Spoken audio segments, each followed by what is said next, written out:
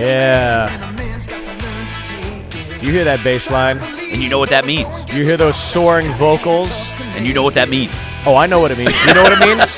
Two guys in here with pants off. That's what it means. One with a boner. Ladies and gentlemen, welcome back to the Gentleman's Dojo.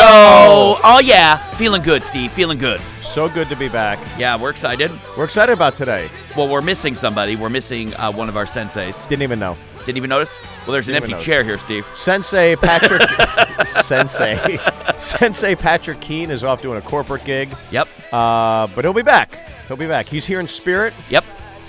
His headshots up on the wall of him breaking through 15 bricks. He literally just booked that corporate gig a couple weeks ago, which is great because now he had something on the calendar this year. Yeah. I was so excited. Well, we're ready to rock and roll. We'll miss him, yeah. Yeah. Kind of. Well, listen. We'll miss his blanket statement. In some way, shape, or form. His tangents that don't go anywhere. Well, I will ask our guest lack of questions. if he announced his candidacy on SNL randomly throughout the interview. I was like, Patrick, what do you... Well, we're excited. Do you go by Pat or Patrick? Oh, God. Okay. That'll come up in a future one. Well, we are excited, Stephen. Very excited. Oh, yeah. I'm pretty excited show. about today's show. Yeah. As someone who dabbles in identity comedy, I guess you could say, he's certainly made a career of doing it. Yeah. What's your comedy background? Because you said comedy, so I don't know. I have 4-hour specials. You could go back and do your own research. I've lived it, so I don't need to see it. How about you? And when you look across this table and you see somebody with no specials that is making the same amount of money for this podcast as you, is that irritating or are you okay with it? I just wonder, what was it like to do the same set on Live at Gotham? On Live at Gotham twice. That's the ballsiest thing I've ever heard. I've never heard a comedian do the same set on the same TV show. You've seen this guy twice. at Live at Gotham. Yeah. Unbelievable. Never even referenced asking them, hey, is it okay to do the same set? Because I didn't want to hear the answer. Unreal. Folks, keep the ratings and reviews coming in. Yes, absolutely. We love that. And make sure to post your rating and review at iTunes, SoundCloud, and we'll get you a T-shirt. Here we go. Our guest for today, very, very excited. So glad he is joining us. And we got him on the heels of his Emmy win for his CNN show. Love this guy. Known him back since I started. Oh, I haven't finished the introduction. Oh, okay. Jeez, well, I've known him back from my days working in stand-up in San Francisco. He still lives up in the Bay Area with his beautiful wife and kids. How about a round of applause for our guest today, host of CNN's United Shades of America, Emmy Award winner, Kamau Bell. How about a round of applause right there? Yes. Soon to be working at Rooster T. Feathers in Sunnyvale. There it is. I was like, Gary can't say all that nice stuff and just let it lie. Congrats on the Emmy. Congrats. We are so happy for you. I know. It's pretty crazy. This is a rare time in life. There's no downside to something that's good. Like, it's actually like, no, it's just good. You know, I was not expecting it and did not have it in a dream journal or anything. So the show, obviously, it's fascinating because, you know, I personally just view you, through the comedy scope, I guess, of identity comedy. Is that fair to say? Yeah. I mean, I think that when people on the right talk about why is it all guys always got to be about identity politics, I'm like, that's what I do. Like, I feel like I'm not afraid to say that I'm a big fan of identity politics, and that, you know, I'm not just that. I think that in America, identity has been defined through a pretty narrow lens, and so I think that those of us who don't want to define that way have to be loud about it. Well, I appreciate the show, and I think that there's a genuine warmth and heart that comes from you in terms of bridging the gap sometimes with a lot of these episodes. But the one that was promoted, obviously, the first one I believe it was you at a KKK rally. I mean, is that one of those things where you're a guy starting off stand-up in San Francisco, and was there a moment when you're standing there where you're just like, how the fuck did I get here? I mean, that's crazy that you. I mean, it's courageous that you did it, but it's got to be one of the. Did that flicker through your head at some point? I mean, it's funny. I find what I've learned about my career, especially in the last 10 years, is that it only is going well if I'm thinking, how the fuck did I get here? Like if I feel like it's like, oh, this is what everybody does, then it's not going to work out. If I'm like, oh, this is what comics are supposed to do, then it's not going to work out. But when I'm in places where I'm like, this doesn't make any sense, I'm like, oh, then stay here longer, do more of this. What was it you personally, shocked you about, especially that particular episode? Because I think, that's as extreme as it gets. What was it that you got out of it when the cameras are done rolling? The dust finally settles. What is it you gathered from meeting and talking to these guys that belong to a vile hate group? I mean, the fear is real. Like, as much as I'm a comedian. I went there and filmed with CNN. Every night we had to sleep in the town, like where the Klan was. Oh wow! And so we actually had to hire. We decided to hire an extra security. We had 24-hour security. Like, we decided that the guy we had to sleep sometimes. So we hired another guy who stayed up all night. And nothing happened, but the fear was certainly real. And we were at one point we were doing like, they wanted me, like, the showrunner had me like walking through the streets at night. And there was this barbershop we heard was owned by a Klan member, and there's a huge Confederate flag out in front of it. And he's like, we're walking this right, just for B-roll. He's like, get closer. I had this moment of like, dude, I could die. Like, is that going to enter your mind at all? But we need the shot. Yeah, and that's why he doesn't work on the show anymore. But, I didn't realize a Klan member owned a Great Clips. But I guess if the franchise is right. Yeah, you got to have a day job. You can't come out. Until recently, that Klan thing didn't pay very well. I do want to ask you, given the current state of, sports seem to be the one refuge where I think the general public could get away and escape not only politics, but race. And at times, of course, there have been lightning rods, obviously, like Jackie Robinson. But lately, what's come of lately, what is your take on kneeling during or not even showing up for the anthem? I mean, I think that it's silly for us to think that the playing of the national anthem before like any sort of professional sport contest or anything means anything other than this is just something we've done.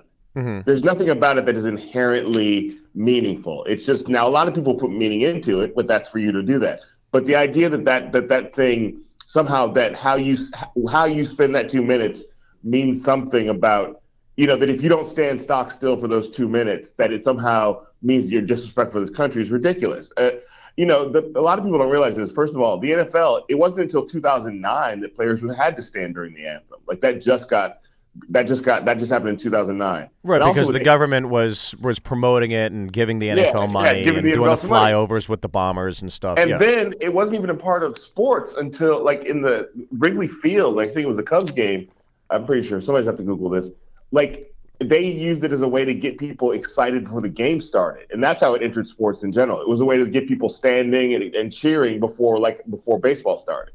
And it caught off there, and then it went around the country. So the idea that this is somehow sacrosanct, I think, is ridiculous. And I think that, the idea that we use sports as a way to escape, yes, but sports has also consistently been political. When you ask people who's the greatest boxer of all time, people say Muhammad Ali. Well, I would say most of that isn't about what he did in the ring. Right.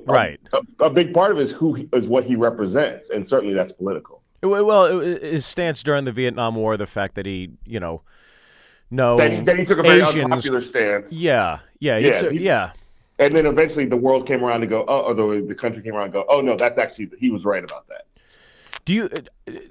I think, and I definitely understand both sides coming from, again, it was like what you were saying, how some people view things differently. And I definitely am for one that I believe in kneeling. I believe in Black Lives Matter. I believe in, making a stance. I believe in that. And I also feel like the free speech, a lot of what you're seeing from a lot of veterans saying, hey, the reason I fought overseas is so that these men and women can choose to use the free speech anytime that they want. So I think there is a strong support for it.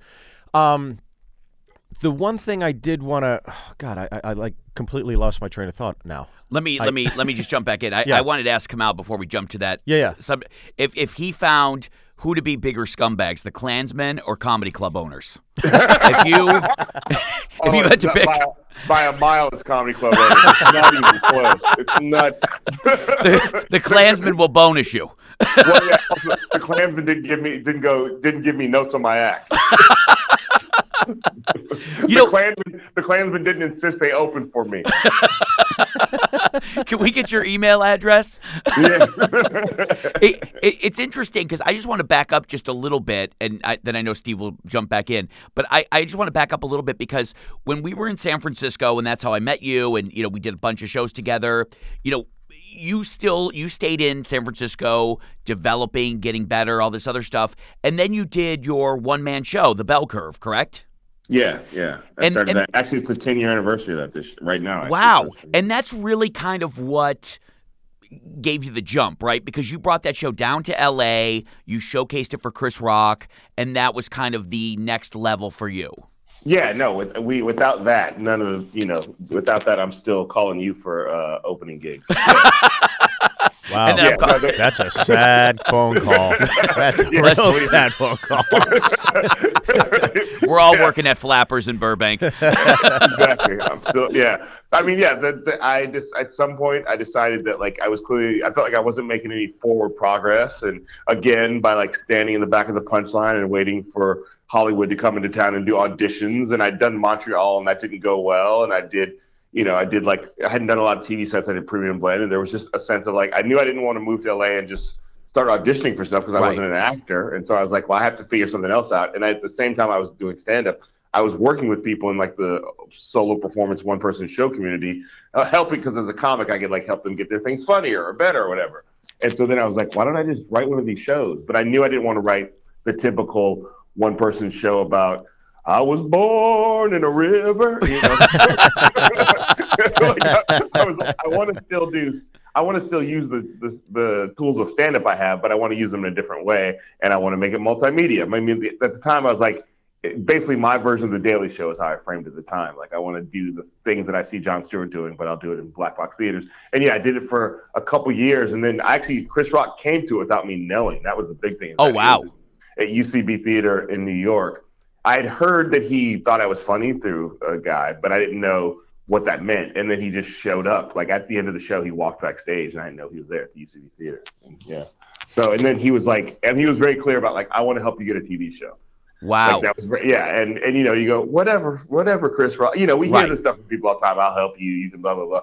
But he was very clear. I want to help. And he did. He actually, there's no TV show without Chris Rock. We did a pilot. He put money into the pilot. He actually went. He's like, I went to HBO, but they got Bill Maher. They don't want another political show right now, so I'll go meet with FX. And I was like, okay. And he's like, all right. I went and met with John Landgraf. They're going to give you a call and give you a show. And I was like, wow. It took a series of months, but it happened that way over a series of months. He pitched the show without you. Yeah. No, over lunch. Wow. The first time I met John Landgraf, I still thought I was auditioning. But as soon as he walked in the room, he's like, I feel like we're married, but we haven't met yet. And it was like, oh, okay. And then we just sort of relaxed. That's amazing. Yeah, no, it's absolutely, just to be clear, anybody listening, this is not how it happened. No, not at all. Did you know that the one-man show was that powerful, or were you thinking that it maybe still needed work? I mean, did you know that it was that strong? Were you really happy with it? No, I was. The thing that sort of happened is that I started it in October of 2007. And and right around the same time I started, the junior senator of Illinois named Barack Hussein Obama said, I think I want to run for president. So the show started to immediately track his run for president. Not immediately, but a few months in, started to track his run for president. And so the show kind of got more powerful and better because the stakes got higher. And so by the time he won, the show sort of had done this whole arc of following this whole thing. And then, Alex Cole, who Gary, was there the night, and he said people were crying at my show the night he won because it was this whole celebration of this thing when it was not the night he won, but 3 days later when I did the show. And so the Bell Curve taught me how to write faster, taught me how to write topically. It taught me how to not be afraid of doing new material because every show I would promise to do new stuff based on the news, and all that stuff made me a better comedian when I went back to the clubs. Well, people cry at Steve shows, but that's when they find out there's no refunds. Okay. Yep. Okay. I like how Kamau jabbed me with the new material stuff. I get it. Yeah. I get it. Coles is old. I get it. What's up, Mervyn? Classic. Kamau, this is what I wanted to mention before when I lost my train of thought, but I remembered it. So with all the protests and the kneeling and everything. Personally, I thought I understand what Kaepernick's doing, and I respect it. And the issue I had was that, and I know he's done a lot of things within the community, but I felt like, and tell me if I'm wrong here, but I felt if you're going to be a lightning rod and the purpose of it is to draw attention to inequality, police brutality, I personally felt, why isn't he doing more to reach out to officers, reach out to the Blue Lives Matter group and start communicating, if it really is about getting back to unity. I just didn't see him, nor have I heard truly of any players, and I could be totally wrong, so correct me if I'm wrong. I just personally haven't heard about it in the media where guys that are doing that are taking the initiative to bridge the gap. I mean, I think that, I think Kaepernick is on his own journey here. And so I think, first of all, because living in San Francisco, the first time he said the thing about, like, I'm not going to stand for the anthem, for most people, they're like, I've never heard him talk before. You know what I mean? Like, he was not a vocal guy. He was not a guy who was always, he was known as not a guy he was not known as a guy who gave good interviews. And I think some of this is like, we've seen Kaepernick actually learn and evolve in real time, which is kind of a way it should be a model for all of us, Mm-hmm. Because as soon as people start to say, he's not doing anything, he's like, I'll give away $1 million. Oh, okay. And he's also, the thing he's doing right now is reaching into his community. And I know he's spending a lot of time with activists and journalists like Sean King and another guy whose name I can't remember right now, where he's actually learning. And I think that's the thing that people don't realize is that I believe that there is something more to come from him. But right now he's traveling around the country. He's gone to Africa. He's actually spending time learning so that when he does speak, when he makes a big public thing, he'll know what he's talking about. So I think that who knows where this leads. But whenever I hear people say, why isn't he doing more? I always want to go, what are you doing? Because I feel like I definitely think he's. And this is about all of us. Like, I think that we all have to sort of, and I think that we can't, if we see him doing something that we think can be done better, then I think we have to go, maybe I should be doing that. You know what I mean? Yeah, I think he's doing I think he's doing a courageous thing, and I think it's going to be one of those things that a decade, 20 years from now, people will look back and go, that was really a commendable, thing where the country is going to really respect. I think right now it is divisive because, like you said, it means different things to different people. But yeah, and let's also remember he's still, and I know people who know him, he still wants to be an NFL quarterback. So he's still spending time like actually training and staying in shape. So this is not a guy who's like gone full-time activist in the way. Now, at some point, if he does, I mean, I think if we look up in 10, 20 years, it may be like, man, it's crazy that President Kaepernick used to play football. Like, we don't know where this leads. So I think that, like, what I do know is that, like, I thought once he was not in the league that maybe the protests would die down, maybe he would be quieter, maybe he would become a footnote, but it's clear he's not becoming a footnote. He's becoming more important. And the fact is, like, it's like when you're telling jokes on stage, the silence before the punchline, if you can extend that silence, then the punchline is bigger. And right now I feel like Kaepernick is extending the silence before he actually then says, here's what I'm here to do on a larger scale. But he is doing this. He has this thing called Know Your Rights Camp, where he's going around talking to young black people about how to deal with the cops, which to me is like, that's super important. Yeah, I think it is important to do those things, and I think it's I just think it's as important to, if you're going to draw attention, just personally, I would love to see him reach out to members in the police community. There's a lot of African American cops, and maybe align yourself or just start the communication. But for me, as a fan of the movement, that's something where it's just like, if you're gonna go the distance, why not go all the way? That's just. Like I said, I think I don't know I don't want to speak for Kaepernick. I've never met him. I don't know him. So I want to be clear about that. I know people who know him fairly well. Yeah. A lot of the people who I know him are also people who believe that it's not about dealing. It's not about connecting with the police. It's about figuring out a way to completely dismantle the idea of what the police are in America and start over. Right. So I would say that, like, some of those people may not be like, the idea of, like, if Kaepernick gets a photo op with the cops, that means something to some people, but some people it means like, he just got bought off by the cops. Like, it's just right, of course, yeah. I think there's a thing where a lot of these people are like, it's not about like figuring out how to work with the current police. It's about figuring out how do we reconceive the idea of what police do in communities. So I think some of that is like, first, I think it's the fact he's connecting with young black people who many of whom may not have role models, and also are so blown away by the fact that he's doing this and doing all this charity and giving away stuff for free. For me, that seems like a really powerful thing. So. Well, I do want to ask you this too, because we are both in the minority camp. I'm half Asian. I'm Asian American, and there's people that don't believe I'm Asian, and then or there's a comic. Or a comic. Thank you, Gary. And then there's Asians I learned when Sullivan and Son was on the air that didn't think of me as being Asian because I'm what's known as a Hapa. Yes. But the whole time I had the show on, I'm like in this weird kind of vacuum, I guess, where it wasn't accepted as an Asian American show. But the macro issue for me was when I hear diversity or diversity is talked about in Hollywood, I feel like Hollywood has this perspective that diversity is solely black. Because when you watch the Oscars, you watch the Emmys, music awards, it's black artists, it's black actors and actresses, and there's never really a Latin contingent that's represented. There's not really an Asian contingent that's represented. Mm-hmm. And when I saw Rock, and I love Chris Rock, as every comic does, but when I saw him do that hack joke at the Oscars, it really kind of bummed me out because, especially at the time when if you remember at that time during the Oscars, everything was like, the white lash or Oscars So White movement. Oscars So White, and yeah. It was a big thing, and I thought, geez, what a great moment to really bridge the gap and unify. And I felt like Chris was taking such a strong pro-black vision on the optics of the Oscars, where I felt kind of like left out because, like, when you say Rock will come and see you perform and like get a show, Pat Morita can't come. Like I don't even know like who would be the Asian comic. Well, he's dead. That would even have that pull. There's no show up, Gary.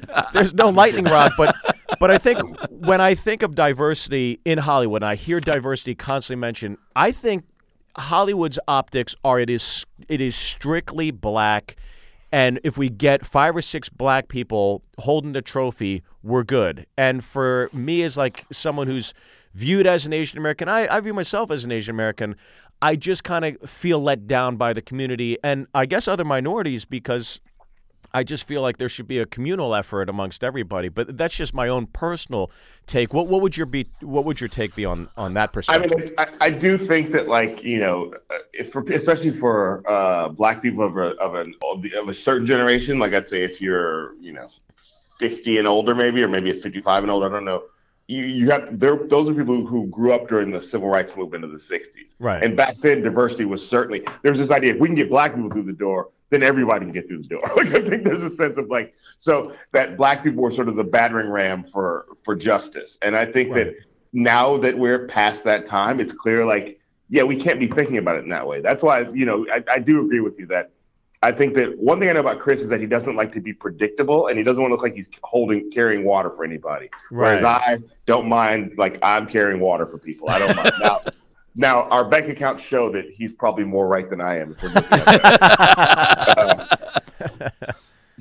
But I would say that I think that when I saw jokes like that, I'm like, oh, he's trying to make sure people don't think he's just here to rep for black people. You know what I mean? Right. But it doesn't mean, certainly I saw that joke and I was like, oh, I was like, here comes Twitter. Asian Twitter's about to weigh in. But I also think Chris doesn't mind that. I think he's sort of a person who doesn't mind, getting slings and arrows. Well, I think if you do trash Asians, there really is no blowback. If you trash a black celebrity or, a prominent black figure, I think there is going to be some backlash. You could lose your show if you said something. I mean, look at Paula Deen. Yeah. She lost her show and she was getting mugged, and Roy Wood had a great joke about it. But I feel like there's no backlash. No, I think that's true. The thing that I'm trying to do is that sense, and I think the woman who created Oscars So Right, April Rain, the one who created the hashtag, that hashtag was not supposed to be about black versus white. It was supposed to be about inclusion in general. Yeah. And I think if she could do it all over again, she would figure out a way to make it not just white. It'd be Oscars So White Man and able-bodied heterosexual white man. You know what I mean? I think that it's really about the fact that there's not there's not enough Asian people, there's not enough Latino people, there's not enough South Asian people, there's not enough disabled people. There's all these groups that are excluded from that night. And I think that I'm very aware now that when I sort of go out and I talk about this stuff, I have to be using language that sounds like I'm not just talking about black people. But then there becomes times where, yes, now I am just talking about black people for this specific thing. But yes, I think that I agree with you that the new, younger, sexier millennial movement, it's not even millennials, it's people basically 40 and under or 45 and under, to include myself. is like about we have to be always thinking about how to make the tent bigger, because if we just add people who don't, if we just get a group together of people who are like, I'm happy. I don't care if you're gay, but I'm happy if you're gay. I'm happy for Black. I'm happy for Latino. I'm happy if you're Asian, and I want all those people. Like when my friends are all like that, that's more than the people who voted for Trump. But unfortunately, we don't align ourselves in that way enough. But I think that going forward, I believe that's the direction we're going. Yeah. I will say there is a huge negative about being an overweight, middle-aged white guy, because over the years, and you two guys can call it whatever you want, being in the minority section, but I never got to do Comics Unleashed. And so I think for me, I never got to be part of that, where Byron Allen threw me a fake setup. I feel like we could book that on this phone call. We can make that happen. You don't think I struggle with that every day? I'm pretty sure they're grabbing people off the streets at this point. Knowing Stephanie Blum did that, Joe? An aunt? Exactly. So then what? So you, but just to rewind a little bit in your relationship with Chris, you go out there, you get this FX show. How quickly do you move? How quickly do you showcase that one-man show? And then how quickly are you in New York doing your own show? I mean, so Chris, I think I keep doing the math on this. So Chris saw the show in 2010. This is like my math gets all crazy here. Yes, he saw it in 2010. My daughter, and then he, like, we sort of worked. He went to Broadway and did his thing.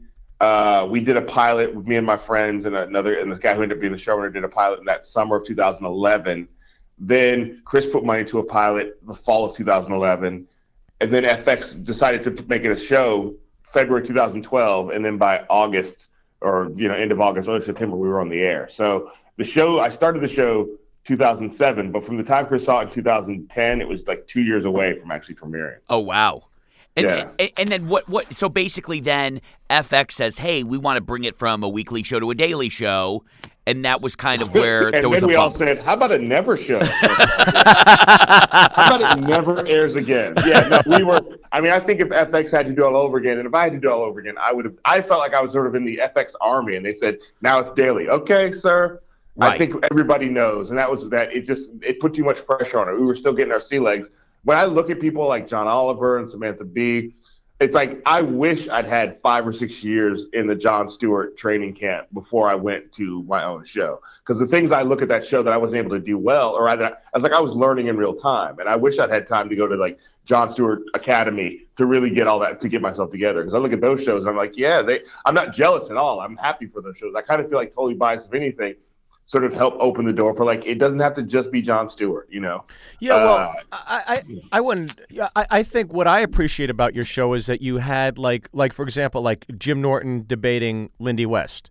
Yes. Which I found that interview fascinating, but it was also like knowing Norton and how well versed he was. I was like, I don't know. I'd get in the ring with Norton even as a comic myself, but I thought that again, it was like moments like that spurred debate.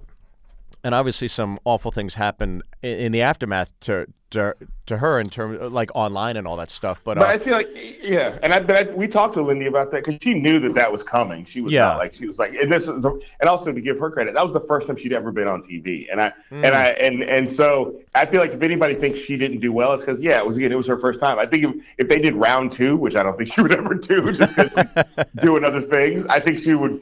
I thought she did great that night, especially because it was the first time she'd ever been on TV. But I think I feel happy about the fact that that show, again, it's about the inclusion piece, was gave her first shot on TV. And we did that for a lot of people. We gave them their first shot, or we gave them a lot of reps. Like my friend Hari Kondabolu, got a lot of TV reps on that show. And, Guy Branum has a show on True TV, True TV. So it's like, I really feel like we were trying to do the thing I was saying about earlier. Like, it wasn't just a black and white show. I didn't want it just to be about, like, a black guy has a show. I think a lot of times, the moment a black person gets a show like that, it becomes the black show. I think that, like the nightly show. I think it's like, it becomes a thing where it's like, it's about the blackness as opposed to, for me, it's like, it can be about that sometimes, but I want to make sure that it's about the fact that it's about the people who feel like they're not getting a fair shake. And that's more than just black people, as we talked about earlier. Yeah, I was curious, why do you think that the Larry Wilmore show was short-lived? The funny thing about that, as soon as Trevor Noah got a show, got the Daily Show, I was like, I don't think Comedy Central ever meant to go black to black. Like, I just felt like at that moment, I was like, right. They're basically now, not that they shouldn't have done that, but I felt like they're basically now going to have to pick a black guy. Because it's the same thing you were saying. We were talking about earlier, Steve, some version of that. Like, they didn't make it look like they are doing it on purpose, which is not bad, but there's something I'm sure there's meetings about, like, wait a minute, people are going to think we're BET. And I think, not that that's bad, but I knew they were like that in their conception. They don't mind going, white guy to white guy, but black guy to black guy. I felt like this is like the battle of the black guys now, which is unfortunate that it happened. I wish the nightly show was still on the air. I knew a lot of people worked on that show. A lot of people from Totally Biased worked on that show. Mm-hmm. But I knew that was like, we're not at a place in society where to some people that doesn't look weird, or to people in power that, and I'm not blaming. I don't know how they did it, but I certainly was like, this was not the plan. Well, is there a better time though? Great writing, any screenplay, any scene, it needs drama, and there's plenty to draw from these days. I think has there ever been a better time to be a black comic in America than right now because of all this shit? It's like every day there's something. I mean, how do you go after Curry on the Warriors? The guy's got a great reputation, great dude. Everything you hear off the court, he's a winner. I don't understand, like, how even in that moment you're going after that guy, and there's a multitude of other things.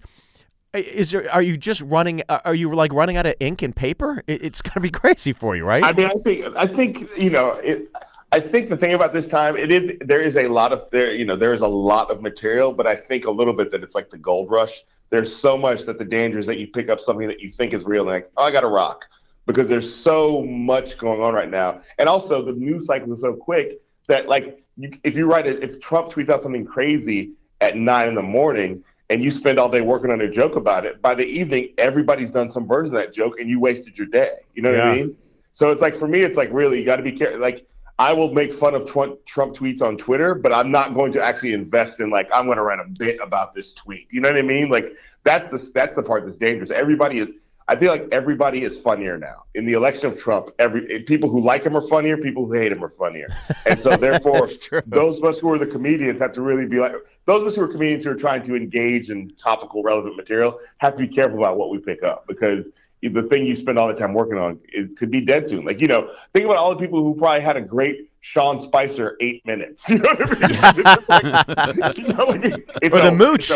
The Mooch, yeah. I thought this. I was still working on that material. He was gone. Yeah. Well, Anthony Weiner just got arrested, or he's going to be going to jail for 21 months. Unbelievable. Yeah. That's a great example of, like, you better be on TV tonight to do Anthony Weiner jokes, because by the weekend they're over. Well, like, listen, that's why I don't write. It's just not worth it. It's just not. It's not worth the aggravation. There's no way. That's right. You can't keep up. That's no.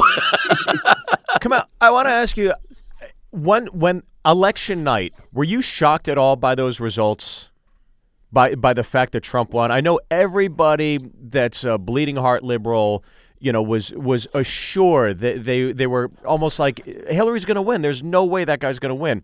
Were you shocked at all? I mean, no, I wasn't. I was saddened, but I was not shocked. Mm-hmm. Me and a friend of mine, Adam Mansbach, the guy, he wrote the book, Go the Fuck to Sleep. He's another Berkeley resident. We wrote an article for Slate like a year or so before, talking about hey, basically, white people, get ready for Trump, or it's on you to get rid of him. Like, because we had all these white liberal friends who were like, I don't even like to say his name out loud. I don't want to give him the power. I have a filter on Facebook that takes his name. All those people. Right. Yeah.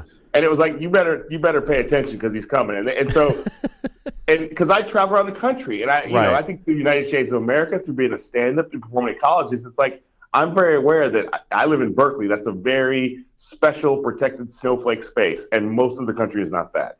And I was also aware that, like, people forget how much hatred there is for the Clintons out there. And I don't mean just from the right. I mean, I got from the left people who are like, I don't trust those people. I don't like those people. And so it wasn't like she was some perfect candidate. So I think those two factors, and also the Electoral College, I mean, I was bummed, but I wasn't shocked, Well, since you are up there at Berkeley with everything that's going on with this, I'm reading up on the free speech movement on campuses where, liberal folks are a little more they get I guess a pass on these campuses, whereas if you're a Ben Shapiro, who I've seen some clips of him online, he doesn't seem to be.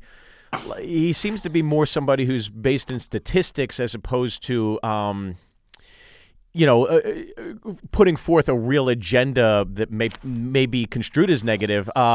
When this guy's getting backlash, how do you feel about the current state of quote unquote, I guess, diversity of mind on campuses? Let's be clear about it. People. I think people are really looking at this in a very micro way. Mm-hmm. Like Berkeley is just a college. It's not it's not like a particularly liberal college. It turns out engineers, doctors, business people, and lawyers. It's not. People want to make it like Berkeley's like the musical Hair University. It's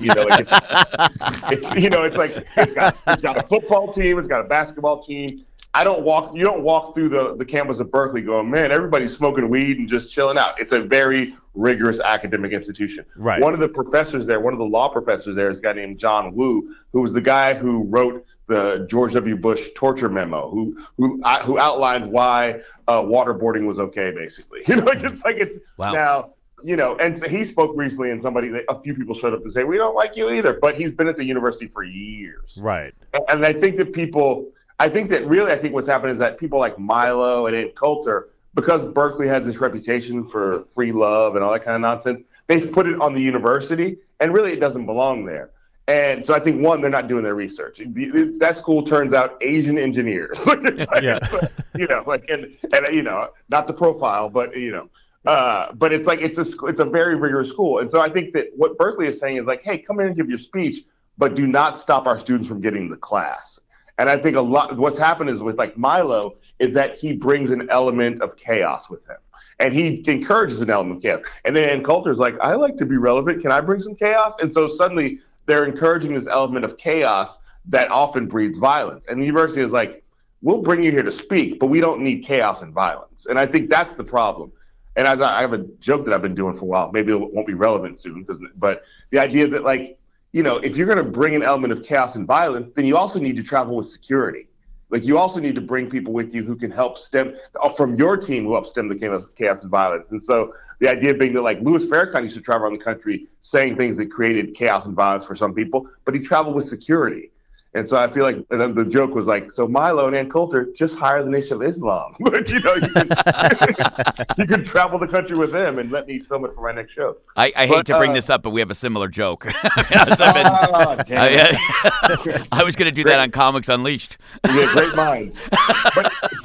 But so the idea is that I think that, now you take somebody like Ben Shapiro, who I haven't heard him speak a lot, but he often says, I'm not one of those people.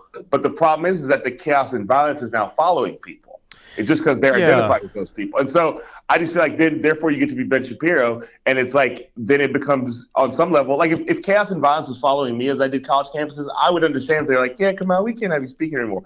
But it doesn't follow me. And if it does start to follow me, I'll understand why they stop booking me, or I'll start to hire more security. I think the problem is that Milo and Coulter, I don't know about Ben Shapiro, I haven't looked him up enough, but they don't want to take credit for that chaos and violence that they're bringing with the chaos that they're bringing that it sort of invites the violence. Speaking of Coulter, I don't know that she incites violence. I definitely think she incites. It's the chaos. In her wake, I agree with that. I think she likes to be almost, I think she likes to be shocking, and that's keeping her relevant. But when I saw that last Comedy Central roast, I think it was Rob Lowe, and Ann Coulter was a guest on there, and you had comics calling her a cunt, you should kill yourself. I was like, look, I'm a comic too, and I get it, and maybe not the biggest fan of some of the things she says, but I was like, I think this is part of the reason why this country is so divisive. When you have a platform to be humorous, but I just felt like that was really exceedingly, you couldn't put Lena Dunham on a stage and do the same thing to her, because that's Hollywood's golden child. And if you said the same thing to her, you would never work in this town again. And I don't know, that's somebody's grandma. Yeah. What was your take on? But also, Lena Dunham would never show up. In fairness, Ann Coulter was promoting the book. Let's be clear. They would do some version of that. She'd get hit with a lot of girls' jokes and a lot of that. She'd be hit with a lot of stuff. So I think that for me, I've just to be clear, I feel like Comedy Central. I'm saying a lot of things about it. I've never been a fan of the roast shows. Like I've never gone to one. I've never asked to do one because I think the whole thing is like for me. I'm not saying. Jeff Ross is great at it, but for me, it's like it just seems like it invites that kind of like dark. Yeah. Who can go as far? Who can go? Where's too far? And let's see who can go past too far. I was back on Totally Biased. We had Sarah Silverman on the show talking about how after the roast, she always has to lay in bed for 2 days and recover because it can get so brutal. And for me, it's like, I got enough of that just walking around being afraid the cops are going to kill me. Like, I don't need to bring it in for fun. But yeah, I think that, I'd have to believe on some level that Ann Coulter knew what she was signing up for. And also, Ann Coulter's only made more relevant by being invited to places like that. Yeah. And she did have a book out. She was promoting the book. Really, that's why she was there. Really plugging the book. Yeah. I'd love to know how sales. I think she got more returns than sales after that appearance. But I think that she's on. That's the thing we have to realize. This is all these people like Ann Coulter. I mean, Glenn Beck. Like Glenn Beck and Rush Limbaugh came out of drive time morning radio. You know what I mean? All these people are entertainers first, and I think Ann Coulter is a great example of that. That like none of the alt-right movement claims her. She's trying to claim them. Yeah. And by the way, you have a brand new show coming out on A&E too, right?